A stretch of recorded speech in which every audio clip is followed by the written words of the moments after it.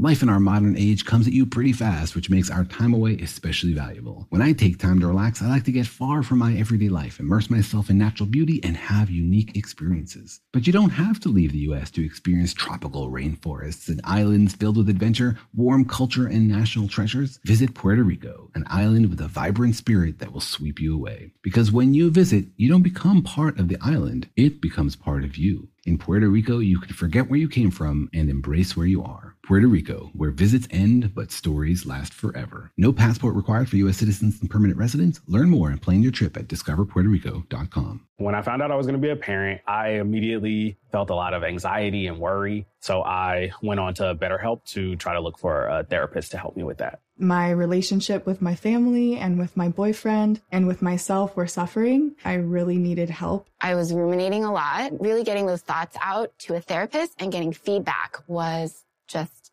life-changing. If you're thinking of giving therapy a try, visit betterhelp.com/stuff today to get 10% off your first month. That's BetterHelp, HELP.com/stuff. Welcome to Stuff You Should Know, a production of iHeartRadio.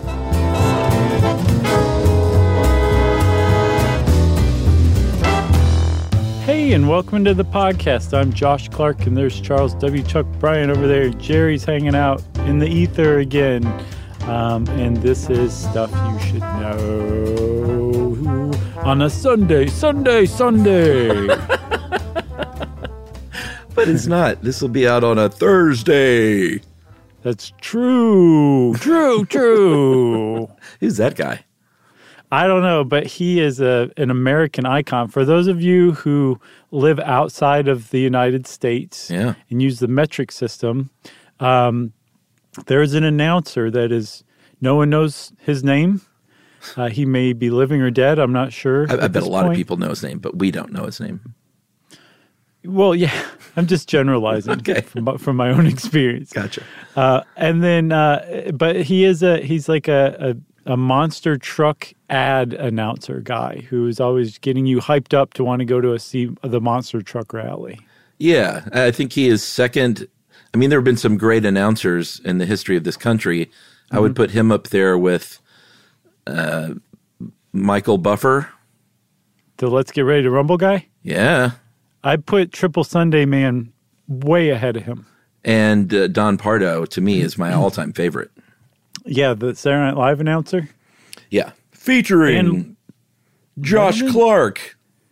Oh, I've been waiting so long to and hear musical guests. El Cheapo. Who would? No, oh boy, that'd be a double bill. Who would be your favorite musical guest if you were the host? Oh boy, Dolly Parton. That's a good one. Sure. I was going to say Gandhi or Jesus Christ or something like that, but I got my fantasies confused. You know, our buddy Scott Aukerman does a great Don Pardo. No, I didn't know that. Yeah, he's good at that stuff. He is a brilliant comedian. He is. It's great. I've been listening to his new-ish show with Lauren Lapkus and Paula Tompkins, our other friend, called Freedom, and it's hysterical and great. Yeah. Good, nice plug, Chuck. Yeah. Everything Aukerman does turns to gold. Can I give you my brief rundown with off-roading as we get into the monster truck episode? Yeah, I predict a dad story coming. Yeah. Okay. Yeah. When I was, and I think we talked about this a little bit when we talked at some point about CB radios. Mm-hmm. But when we were kids, you and I, in the 70s and 80s, CBs were a big deal. The whole culture around it, I don't know, it's hard to explain, but it's interesting. And my dad got a CB, and he and one of his better friends, Charlie, they both had Jeeps. My dad had a brown Jeep Renegade, and Charlie had a green one. And we would go off-roading when I was a kid. So we would go up into the mountains and literally cut roads where there were no roads. And my dad was the mudslinger.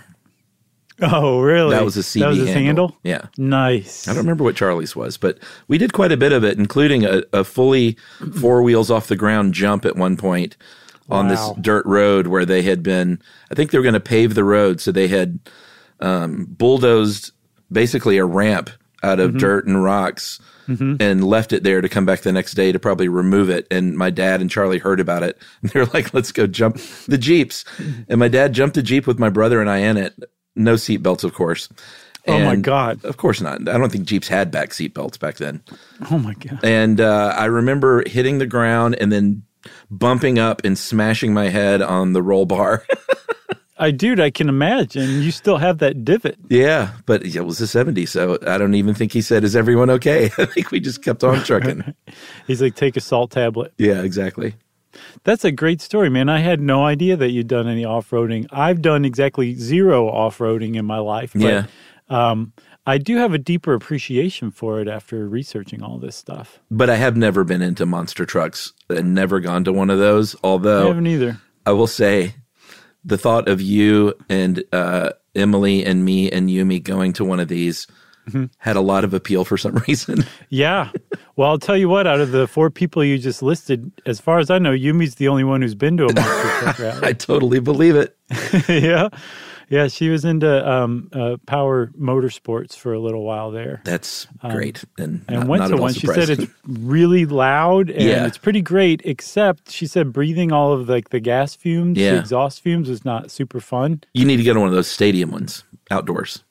Yeah, I saw footage of one at the in Anaheim where the Angels play. I'm like, oh yeah, that's an outdoor baseball stadium. That's the place to go see a monster truck rally for sure. Not like an enclosed sports arena hockey rink. No, and I've heard the noise is really. I've been to one drag race and the noise was really bad there, so I can't imagine what it's like for a monster truck jam. Yes, but there's something about it. Like even just watching like clips on YouTube, like I've done the last few days. Me too. It's like I saw a couple things that I'm going to admit gave me goosebumps a little bit.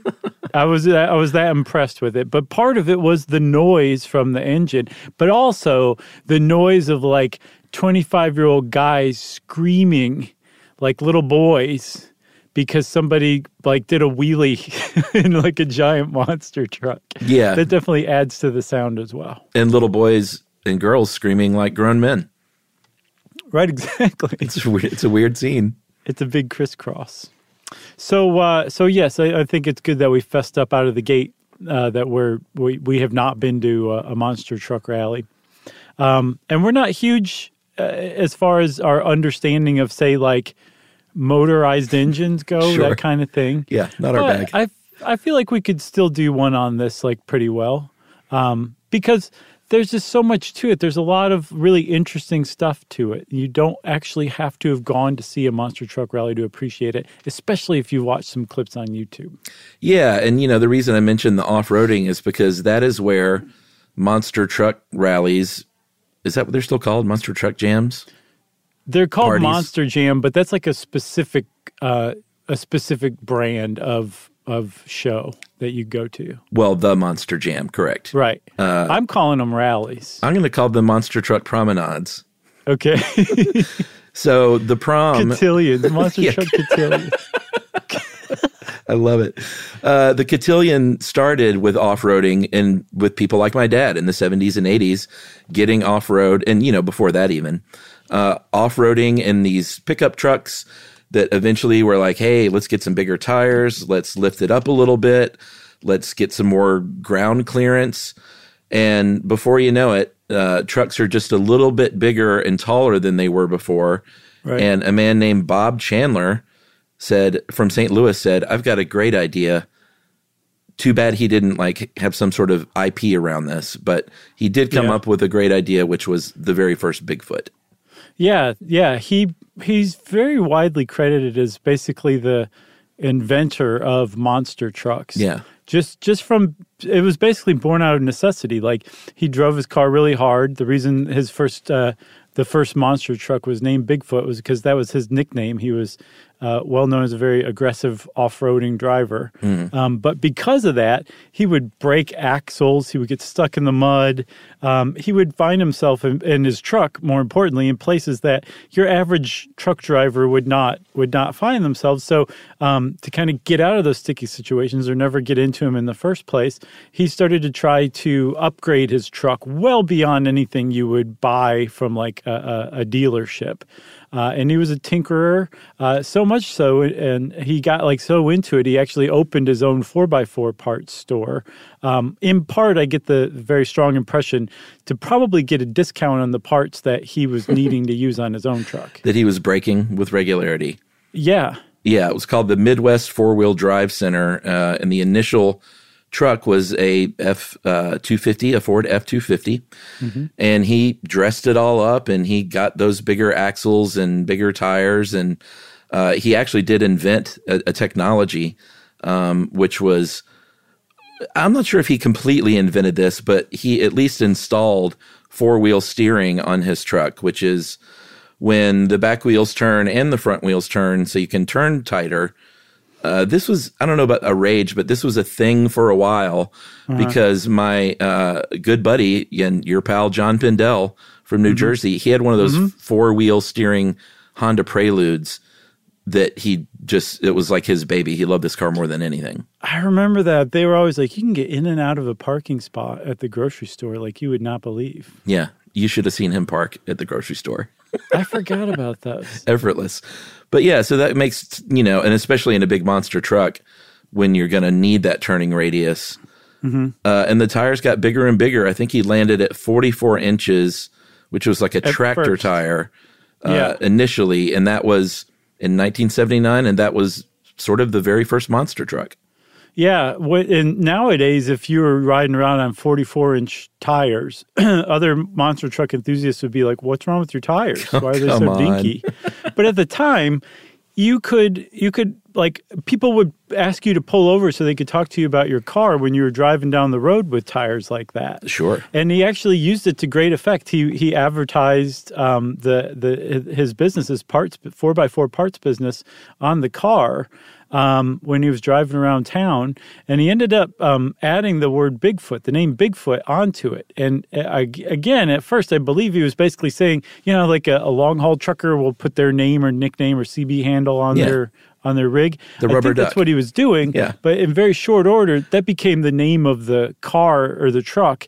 And then in the successive trucks that came after that, there's, I think, 25 iterations of Bigfoot or some offshoot of Bigfoot now.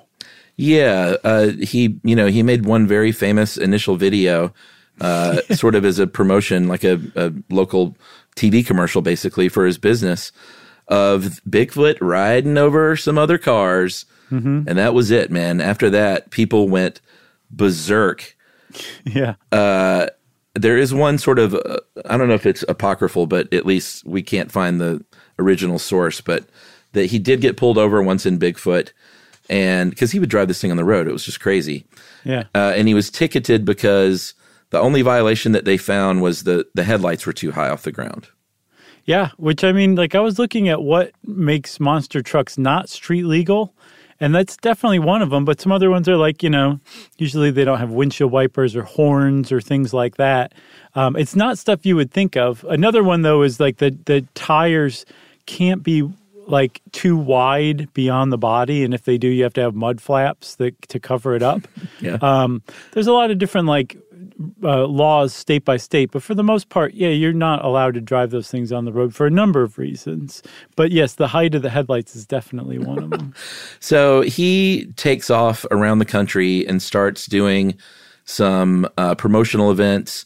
He would go to exhibitions. He would drive over a car or pull a weighted sled that looks like a giant six-pack of Budweiser. Did you see some of the early Bigfoot videos? I watched that very first one and a lot of them after that, yeah. Yeah, they were like slow motion. Yeah. They weren't like hyped up. It was just basically like, okay, for my next trick, I'm going to start in about 90 or 120 seconds. I'm going to roll over this one car very slowly. Yeah, it wasn't. That's what it was like. Yeah, it wasn't like the extreme sport that it is now. But no one had seen anything like it, though. You know what I mean? So at the time, what seemed boring to us now was like just mind-blowing to the people of 1981. Oh yeah, so he was doing pretty well, especially as far as business promotion goes, and realized that he needed a second Bigfoot because people wanted him in movies and they wanted him at their county fair. And so in '82, Bigfoot 2 debuted at the Pontiac Silverdome, this time with 66-inch tires, which kind of ended up being the industry norm. Yes. Apparently they get, or they started out with agricultural tires, the kind of tires that you put on tractors or huge combines, like just giant tires. And then to save some of the weight, because these tires can be 800 plus pounds each, fully inflated, like mounted to wheels, they'll actually shave off a lot of the tread, the real deep tread, the lugs, I think they're called. They'll shave off a substantial portion. So they still have lots of traction because, at these monster truck cotillions, they're driving over like mud and dirt and everything. I don't think those are lugs, are they? I saw somewhere somebody refer to them as lugs, huge treads. I thought the lug was the thing that came out that you put the lug nut on when you change a tire. They may have. I mean, this is a very confusing world we live in, so it's possible that they're both called lugs. There's a lot of people laughing at us right now, which is fine. I know. We'll take the abuse. They're going to pat us on our heads when they see They'll probably be nicer than soccer and chess enthusiasts. I certainly hope so, because I've seen these people get up and yell, and I don't want to be yelled at by a monster truck enthusiast. Should we take a break? Sure. And look up what a lug is and come back? Sure.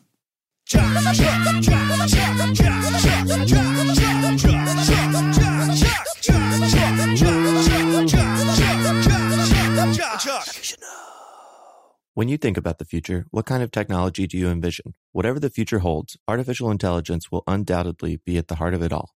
Join Graham Class as he hosts Season 2 of Technically Speaking, an Intel podcast from Ruby Studio in partnership with Intel. Explore the future of technology that's rapidly evolving our world today with the help of AI. There's still so much work and research needed to fully understand the power and potential of AI, and Intel is at the forefront of implementing AI and revolutionary technology that's changing the world we live in for the better. In each episode, Graham interviews the minds transforming medicine and healthcare, retail, entertainment, personal computing, and more, while pioneering new uses for AI in these spaces. Tune in every other Tuesday and explore the latest technology that's changing our world today and creating a more accessible tomorrow. Listen to Technically Speaking, an Intel podcast on the iHeartRadio app, Apple Podcasts, or wherever you get your podcasts. Today's episode is brought to you by Altoids because, let's face it, unraveling the mysteries of the universe is tough work. But with Altoids, your breath will be stronger than a black hole's gravitational pull, more intense than an alien abduction, and more reliable than your phone's battery during a podcast marathon. When it comes to needing intense freshness, Altoids have you covered. Altoids are stronger than your favorite conspiracy theory, more intense than the latest true crime docuseries, and more reliable than a Bigfoot sighting. They're not just mints, they're curiously strong mints. Find Altoids in the checkout aisle. Grab your tin today.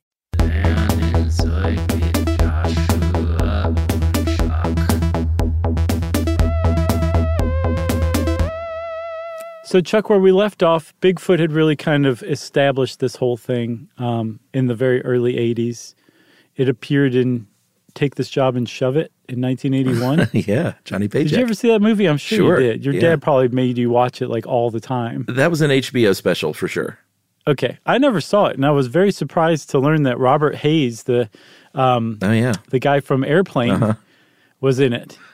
Like the main guy, I would not have cast him. I'm surprised no one has reinvigorated his career, like Tarantino style. Sure. He seems ripe for a comeback. He really does. But so it was in that. It was in Police Academy 2 and 6. It was part of like the pop culture zeitgeist for sure. But at the same time, its success and like its popularity spawned imitators is not the right word. Cotillion mates?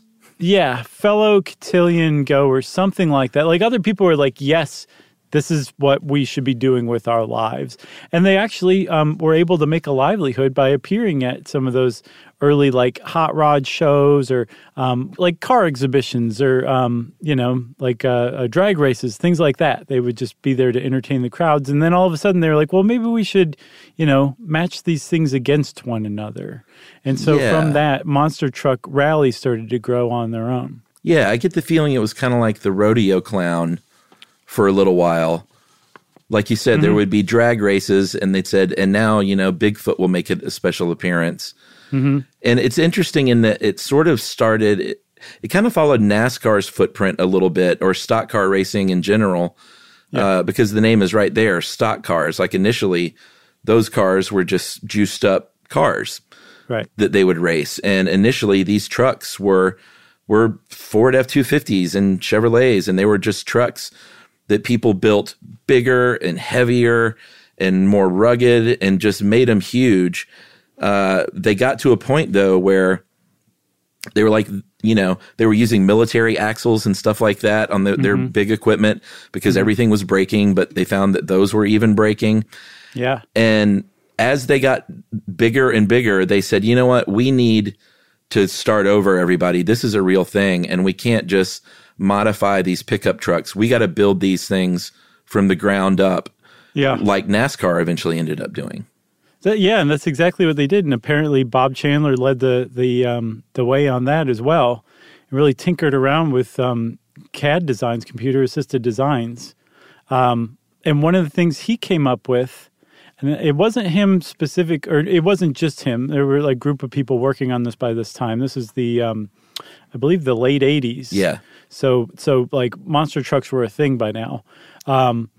But they revolutionized it by basically saying, how about instead of these like super heavy, brittle things where the truck itself weighs a total of like 15,000 pounds? Yeah, that's ridiculous. And we break axles because, they're really strong, but they're really brittle too. Let's start using tubes instead. And they created a revolution by creating and welding these cages, these frames, out of very strong but very lightweight tubes. And you're never going to guess one of the components that they use, that they make these tubes out of. Aluminum? Molybdenum. No way. It's funny. We heard from people about how to pronounce that. And someone said I don't know if you saw this, and they said in the industry, we just call it Molly. Yes, B. I saw that too. Yeah. They use a chromium molybdenum alloy, and they call it chromoly. Wow.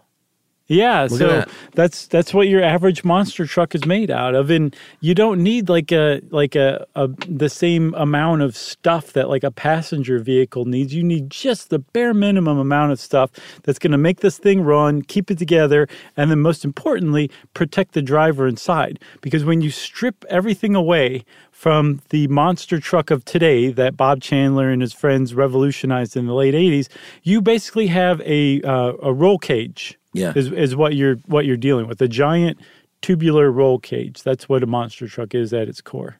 Yeah, and one of the other big improvements and advancements they made was moving the engine behind the driver, so it's a mid-engine layout. No more, what's in front of you under the hood. The bodies of these things now, and since the late 80s, early 90s, are fiberglass, and they're just, if you watch any videos of this stuff online of like current monster truck rally or cotillions, excuse me. These fiberglass bodies they're just showpieces. They're made to just tear apart and break away. Like very few of them end up in one piece at the end of these. Yes. But they still cost like $10,000, $15,000 a piece, but they're super modular, super interchangeable, so that you might see the same truck a couple of times during a rally, but what you don't realize is they just, forget what I just said for another 20 minutes. No, spoil it for the people that think they're watching different trucks. Gotcha. So I am sorry to be the bearer of bad news, but there are more bodies than there are actual trucks at any given monster truck cotillion. They're just swapping out the actual shells, the fiberglass body. There's a crew there. I was reading about them. They're the unsung heroes of any cotillion. Oh, sure. Where in between, appearances, in between shows, like a lot of times those monster truck jams will be, a couple of shows a day on a Sunday in a certain city. They're working feverishly to fix everything that's gone wrong from the abuse that poor truck took, for the last couple hours during the show. But one of the things they do is switch out the bodies real quick so that you have to transport far fewer trucks. It's a lot easier to transport a lighter fiberglass body than a big, heavy truck. Yeah, I thought it was funny. Ed, the Grabster, helped us put this together. And at one point when he was talking about switching out the shells, he said, this kind of started because multiple Bigfoots would show up at an event, and you can't have a Bigfoot racing a Bigfoot. And I was like, I bet you no one would care. They'd probably just think it was cool. Would. Some 12-year-old boy would be like, that ain't right. I can't put my finger on it. That ain't right, Paul. Something's been violated here. I don't know. Who knows? But they did.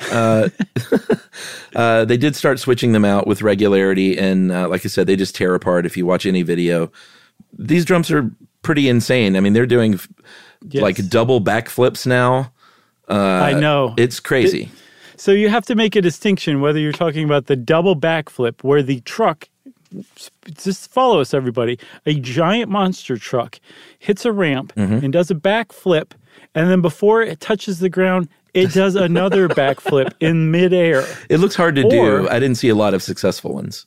You could also be talking about a consecutive backflip where the truck does a backflip, lands, and does another, immediately goes into another backflip. Both are equally impressive, but the single double backflip is the harder of the two to do. And it's fun to watch people try and fail at, but it's also pretty great to see somebody land. Yeah, and speaking of trying and failing, we should talk a little bit about the Anderson family, another first family of monster trucks. So the father, the elder statesman of the Anderson family, was in it way early alongside Chandler. And his family truck was the Gravedigger. Eventually, he passed it down to his son and then another son. And then eventually his daughter, Kristen, is now the driver of the Gravedigger. And she set the Guinness record for altitude for the highest jump, I think just last year, right? Yeah, in June 2020 in beautiful Bradenton, Florida. She landed a 33-foot, 9-inch jump off of a truck ramp. And, it's pretty impressive. And she, I think it was her dad. The reason I mentioned the trying and failing thing was her dad was the first person who said, you know what, these races are fine. Racing these things are good. But he was the one that said, hey, after the race, why don't the drivers just come out and do some tricks and stuff? Yeah. And he realized people like that more than the races. Yeah. And although they still do race now, freestyle competition was born out of that notion. And that's sort of where the crowd-pleasing entertainment comes from, are the drivers that are doing these jumps and these driving on two wheels and jumping over things and through things. And, it's all right there on that big dirt pit. Yeah, and Dennis Anderson definitely was the one to be credited with creating that. And it went from, just the existence of monster trucks to monster trucks slowly driving over a couple of cars to them racing. Apparently in the 90s, they raced them. They got them as light as 9,000 pounds, which is about twice as heavy as, say, a normal mid-sized truck today. Which is really light for a monster truck, considering that, all four tires and wheels combined maybe make up 2,000, 2,500 of those pounds. So that's really light. And they wanted them light so they could race them and get them really fast. And then they said, you know what? People want to see what Dennis Anderson was saying is all the tricks, but you still need to be able to go fast. So now they're about 12,000 pounds is what they clock in at. They're durable, but they're also light enough to be fast and to hit 33-foot high jumps when they hit a ramp. Yeah, and they can do this thanks to a massive supercharged methanol-powered engine, 540 cubic inch motors, and you've only got two speeds, though. It's got a very low-geared transmission system, and I think first gear is sort of like on an 18-wheeler, that just sort of gets your wheels rolling, and then you immediately pop into that second gear, and that's all there is, because all you need is torque and acceleration, so you can go super fast in a very short span so you can hit those ramps and do whatever trick that you have up your sleeve. Yeah, and I was like, what's the point of using methanol? These engines are called blown alcohol engines, or in the industry they call them alkies, A-L-K-Y. Mm-hmm. And it turns out that methanol actually is less energy dense than gasoline, but you can cram more of it into a gaseous state than you can gas. So if you have a supercharger, an air compressor, that's compressing a whole bunch of blown alcohol vapors into your engine, you can actually get more power, more energy out of it. So that's the reason that they all run on like pure methanol. No gasoline, not a drop of gasoline goes anywhere near these things. And the engines are extremely big, and they're also extraordinarily inefficient fuel-wise. Yeah. There's one very famous monster truck called the Raminator, and it clocked in as the fastest. It was the fastest monster truck on the planet. It did 0 to 60 in 3 seconds, which is faster than a Ferrari Enzo at the time, or at least it was back in 2014. That's no kidding.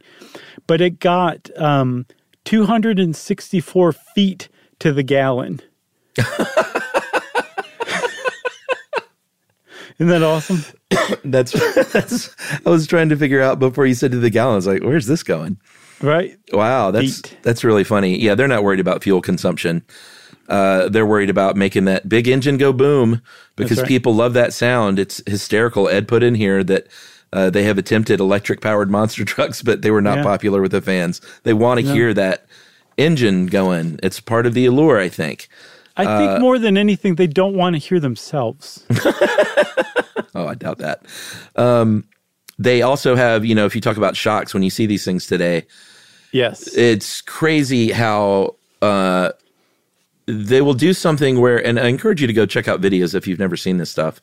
At least photos, but yeah, definitely videos. No, watch a video because they can contort themselves and go back upright way more often than you would think. Like about 80% of the time, I'm like, well, that thing is on its back or it's done for the day. And it manages to just flop back over. And those wheels look like they're all independent of one another. They have 4 nitrogen charged shocks on every single wheel, on all 4 wheels. Yep. And it's pretty cool looking. And those shocks are not like normal shocks either. Your average shock has what's called a range of travel, which is the amount of basically give that it has, of about 4 to 6 inches. These usually have about 24-inch range of travel. And like you said, there's 4 on each wheel. So on the one hand, that keeps the driver's spine from compressing every time they, land after a huge jump. And on the other hand, it also pushes the truck off of objects and obstacles. Yeah. And I don't know if we said those huge giant tires, in a normal car, you've probably got about 33 pounds per square inch inflation in them. These have maybe 8 to 10. So there's a lot of bounce in the tire. There's a huge amount of range of travel in the shocks. When you put it all together, they can pop up on their back wheels. They can pop up on their front wheels. They can just do tumbles and somersaults and all sorts of crazy stuff because of those shocks and that virtually deflated tires that are basically like giant balloons. Yeah, they bounce. They need more cushion for the push-in. They bounce around quite a bit. Yeah. I think, safety is an important thing. And like NASCAR, again, they sort of followed that model of in the early days, I would be surprised if Bob Chandler even used a seatbelt. He seems kind of like a wild card to me. But like I said, along with NASCAR, they started improving the safety over the years. There are still things like back injuries. Fire is another thing it's obviously because, when you flip these things over and you're bouncing around, those fuel, it's not just like a regular gas tank or oil reservoir. They're like super modified, and there are backup systems and redundancies to make sure they're not throwing flaming gas all over people. Yeah. There are automatic fire extinguishers like in NASCAR. They're wearing those fire suits and gloves.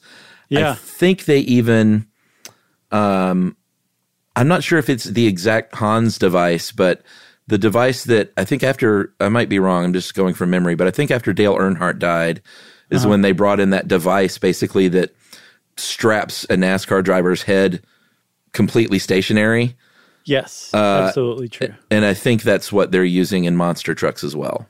Yeah, so I was reading a guy who went to Monster Truck University in Illinois, or Monster Jam University, and got to test out driving a monster truck. And he said your field of vision, or is basically relegated to how much you can move your eyeballs in their sockets. Yeah, that's it. Your head is not moving at all, and not only is your head immobilized, your body is basically too, except for your arms. and you're strapped in with a 5-point seatbelt that's actually ratcheted in. It's not some buckle. Like, they use ratchets to screw them in. So you are in that thing. And then also, if you're an actual professional monster truck driver, the seat that you're sitting in has actually been molded to your body. So you to your probably can't fluctuate in weight too much if you're on the monster truck circuit, or else you're not going to fit into your own seat, you know? Yeah, you got to watch your weight, I imagine. And, you know, the whole debate about whether race car drivers are athletes is, of course they're athletes. And I would imagine a monster truck driver, it takes a lot of toll on the body, and they have to be in pretty decent shape as well. Sure. But also, like, whoever you are listening, you couldn't do this. No, totally. It's not something like driving one of these things is not intuitive. It's not like, not only do you have to learn it, I get the impression that you have to be basically naturally talented to start with to even get good at it at all, too. Yeah, I mean, should we talk a little bit about driving? I think one thing we didn't mention, which is pretty cool, is that the driver sits in the middle. It's not mounted on the left side like we drive here in the United States. It's in the center because for a very good reason. So your arm doesn't fly out the window and get crunched.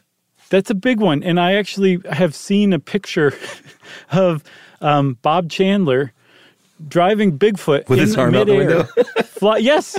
He's leaning out the window looking at the ground, like checking his clearance. But he's like, he might as well be going 10 miles an hour down a country road for the way that he's sitting in this car. I'm like, especially now knowing that they're like strapped in and in the center of the car, it's just hilarious to see. I can't believe the guy's still alive.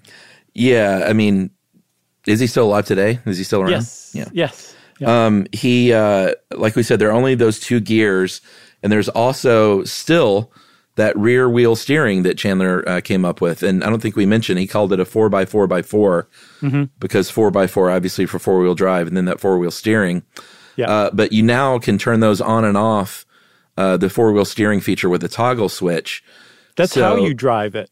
Yeah. So like flipping that switch on and off and steering and, you know, hitting the gas where you're, and I don't think we got to that part yet, but it's actually attached via a tow loop to the accelerator throttle, because they would have problems with sticking accelerators, and that is not good in a monster truck that can go that fast. So now you can pull back on the accelerator, but all of this stuff takes a lot of practice, and that's why you would go to the Monster Truck University. Yes, and have to be naturally talented too. And then there's also safety issues, Chuck, that they've come up with because there have been a lot of tragedies. Apparently, no monster truck driver has ever died driving a monster truck, but plenty of spectators have been killed because of things like when you crush a car, debris can fly everywhere. Sure. Parts of the monster truck itself can come off, and they're usually moving pretty fast and are pretty heavy when they're flying through the air. And then sometimes monster trucks can just like drive into crowds.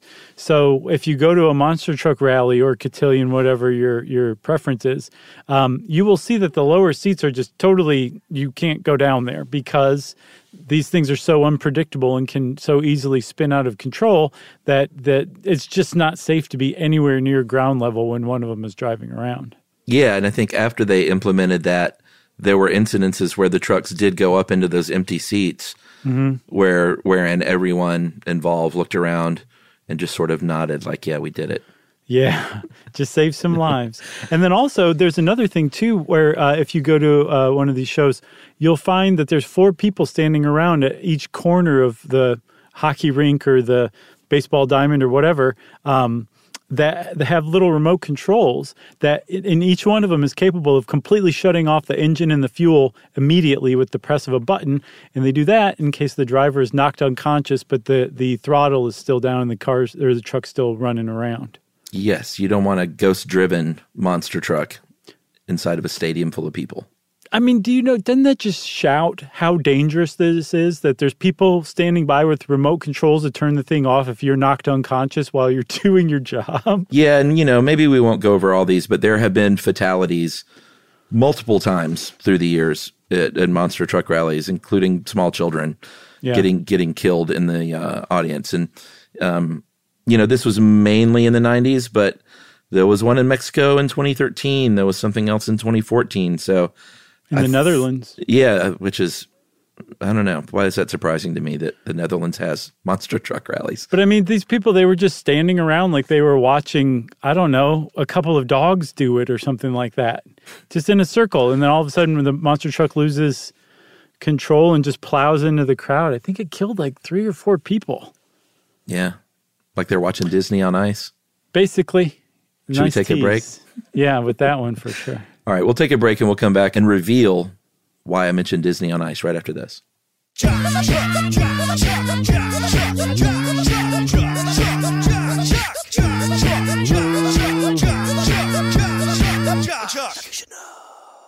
When you think about the future, what kind of technology do you envision? Whatever the future holds, artificial intelligence will undoubtedly be at the heart of it all. Join Graham Class as he hosts Season 2 of Technically Speaking, an Intel podcast from Ruby Studio in partnership with Intel. Explore the future of technology that's rapidly evolving our world today with the help of AI. There's still so much work and research needed to fully understand the power and potential of AI, and Intel is at the forefront of implementing AI and revolutionary technology that's changing the world we live in for the better. In each episode, Graham interviews the minds transforming medicine and healthcare, retail, entertainment, personal computing, and more, while pioneering new uses for AI in these spaces. Tune in every other Tuesday and explore the latest technology that's changing our world today and creating a more accessible tomorrow. Listen to Technically Speaking, an Intel podcast on the iHeartRadio app, Apple Podcasts, or wherever you get your podcasts. Today's episode is brought to you by Altoids because, let's face it, unraveling the mysteries of the universe is tough work. But with Altoids, your breath will be stronger than a black hole's gravitational pull, more intense than an alien abduction, and more reliable than your phone's battery during a podcast marathon. When it comes to needing intense freshness, Altoids have you covered. Altoids are stronger than your favorite conspiracy theory, more intense than the latest true crime docuseries, and more reliable than a Bigfoot sighting. They're not just mints, they're curiously strong mints. Find Altoids in the checkout aisle. Grab your tin today. All right, game off. Let's pause here to talk more about Monopoly Go. Because in Monopoly Go, you can team up with your friends for timed tournaments where you work together to build up each other's boards. It's very nice. That's right. And the more you win together, the more awesome prizes you unlock. And there's so much to get. I'm talking about unique stickers that you can trade with friends to complete albums for big prizes, cool new playing pieces to travel the boards with, or hilarious emojis for taunting friends when you smash their buildings or heist their vaults. Plus, Monopoly Go feels new and exciting every day with constantly changing tournaments and challenges, like digging for treasure or a robot pachinko machine. And there's always new timed events that help you win big, like massive multipliers for everything you win or rent frenzies. That's right. There's always something fun to discover in Monopoly Go. So get off the bench and go download it now for free on Google Play or the App Store. Game on. Xfinity has free premium networks for everyone this month, no matter what kind of entertainment you love. Addicted to true crime? Catch killer cases and more spine-tingling shows on A&E Crime Central. Crave adventure? Explore Asian action movies on Hi-Ya. Searching for something extreme? Check out skating, snowboarding, and more on Fuel TV Plus, the global home of action sports. And find crowd-pleasing bops on iHeartRadio's Hit Nation playlist. There's new free shows and movies to love every week. Say free this week in your Xfinity voice remote.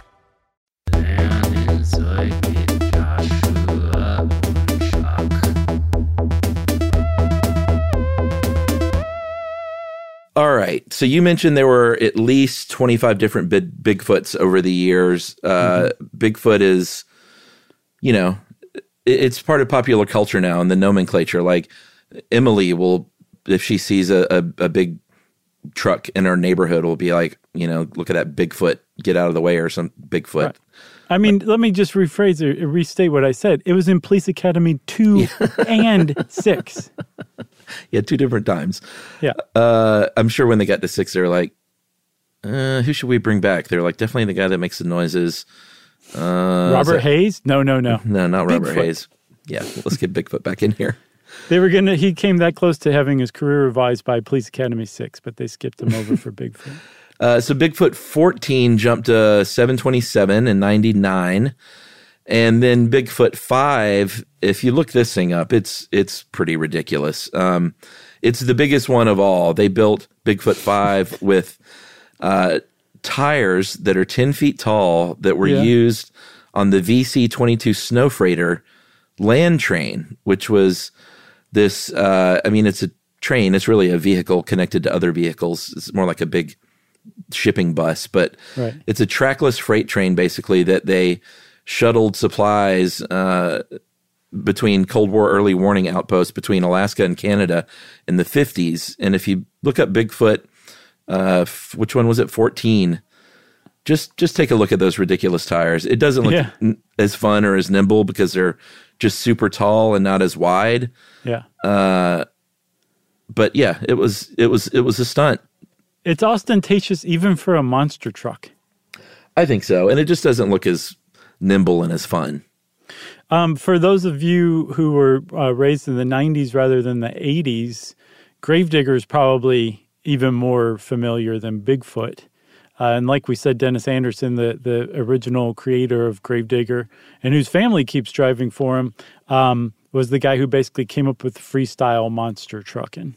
Yeah. So hats off to him for that. I think his daughter, Kristen, is the first and only full-time monster truck driver who's a woman.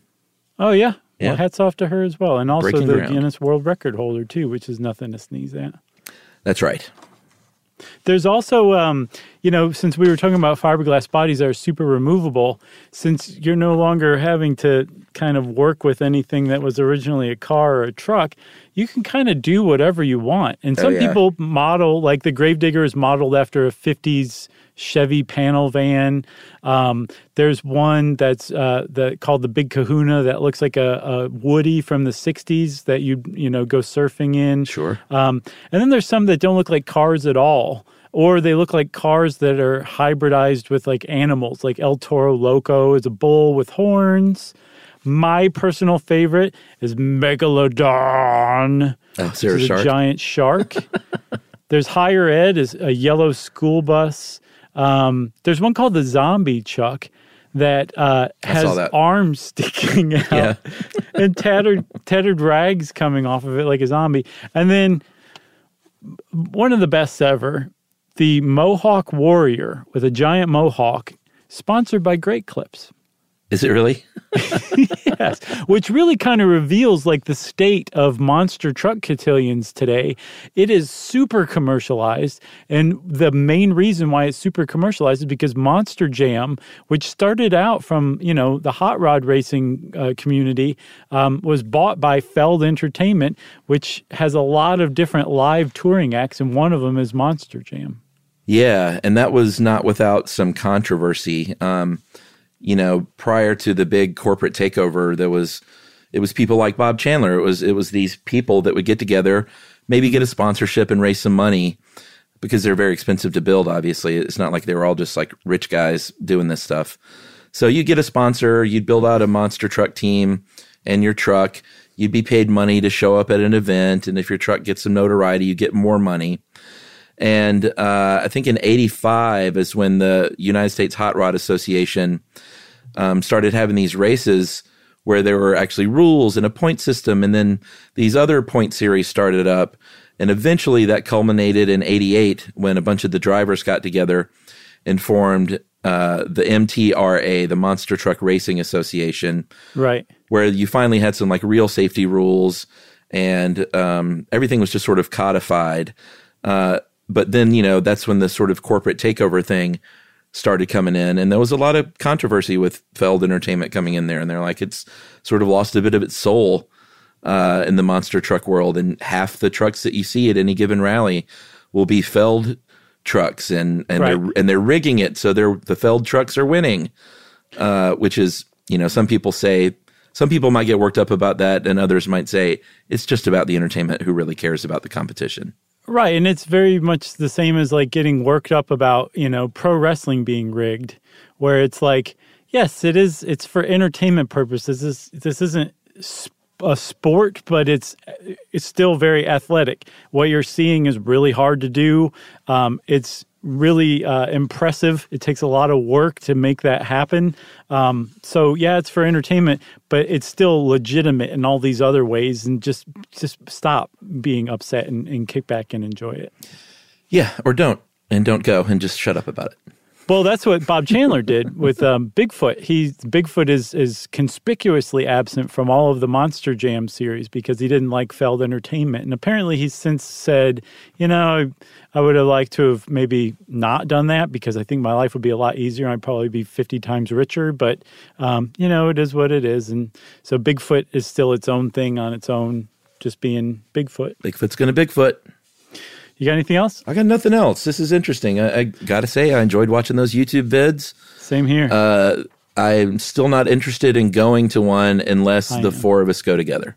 All right. Well, we'll make it happen. Once this pandemic passes, we're going. But it can't be the first live event I go to. That couldn't. Okay, fair enough. But we will go. We'll go to the KFC Yum Center in Lexington, Kentucky to see it. Ooh, that sounds like fun. And in the meantime, everybody, if you were at all entertained by this episode, go check out some monster truck clips and specifically look up moonwalking. It's one of the most amazing things you will ever see in your life.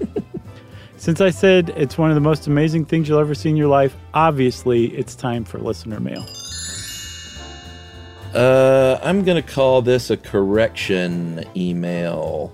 We like to read corrections when we get stuff wrong. Sure. It's been a hallmark of the show. Mm-hmm. And I'm going to read one right now from Mike.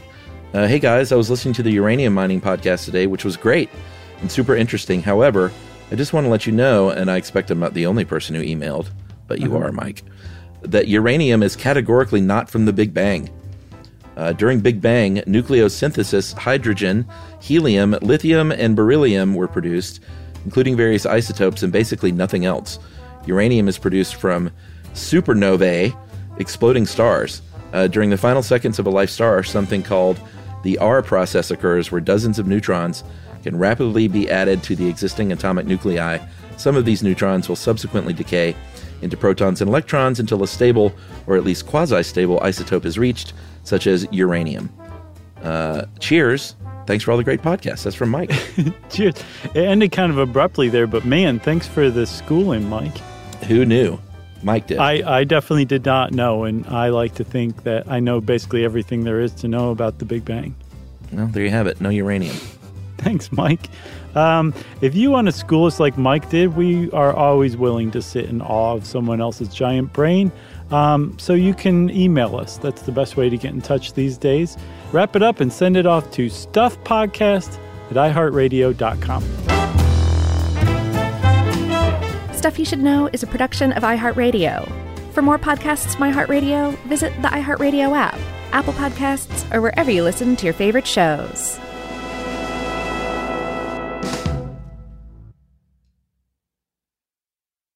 Hey, if you haven't heard of Visible, well, now you have. They're the wireless carrier that's making wireless visible. It's in the name. Switch to Visible, the wireless company that makes wireless visible. Get a one-line plan with unlimited 5G data powered by Verizon as low as $25 a month every month, taxes and fees included. Use promo code STUFF20 to receive $20 off your first month for listening to this podcast. Switch now at Visible.com. For data management practices and additional terms, visit Visible.com. The Visible monthly rate is $25 per month. Today's episode is brought to you by Altoids because, let's face it, unraveling the mysteries of the universe is tough work. But with Altoids, your breath will be stronger than a black hole's gravitational pull, more intense than an alien abduction, and more reliable than your phone's battery during a podcast marathon. When it comes to needing intense freshness, Altoids have you covered. Altoids are stronger than your favorite conspiracy theory, more intense than the latest true crime docuseries, and more reliable than a Bigfoot sighting. They're not just mints, they're curiously strong mints. Find Altoids in the checkout aisle. Grab your tin today.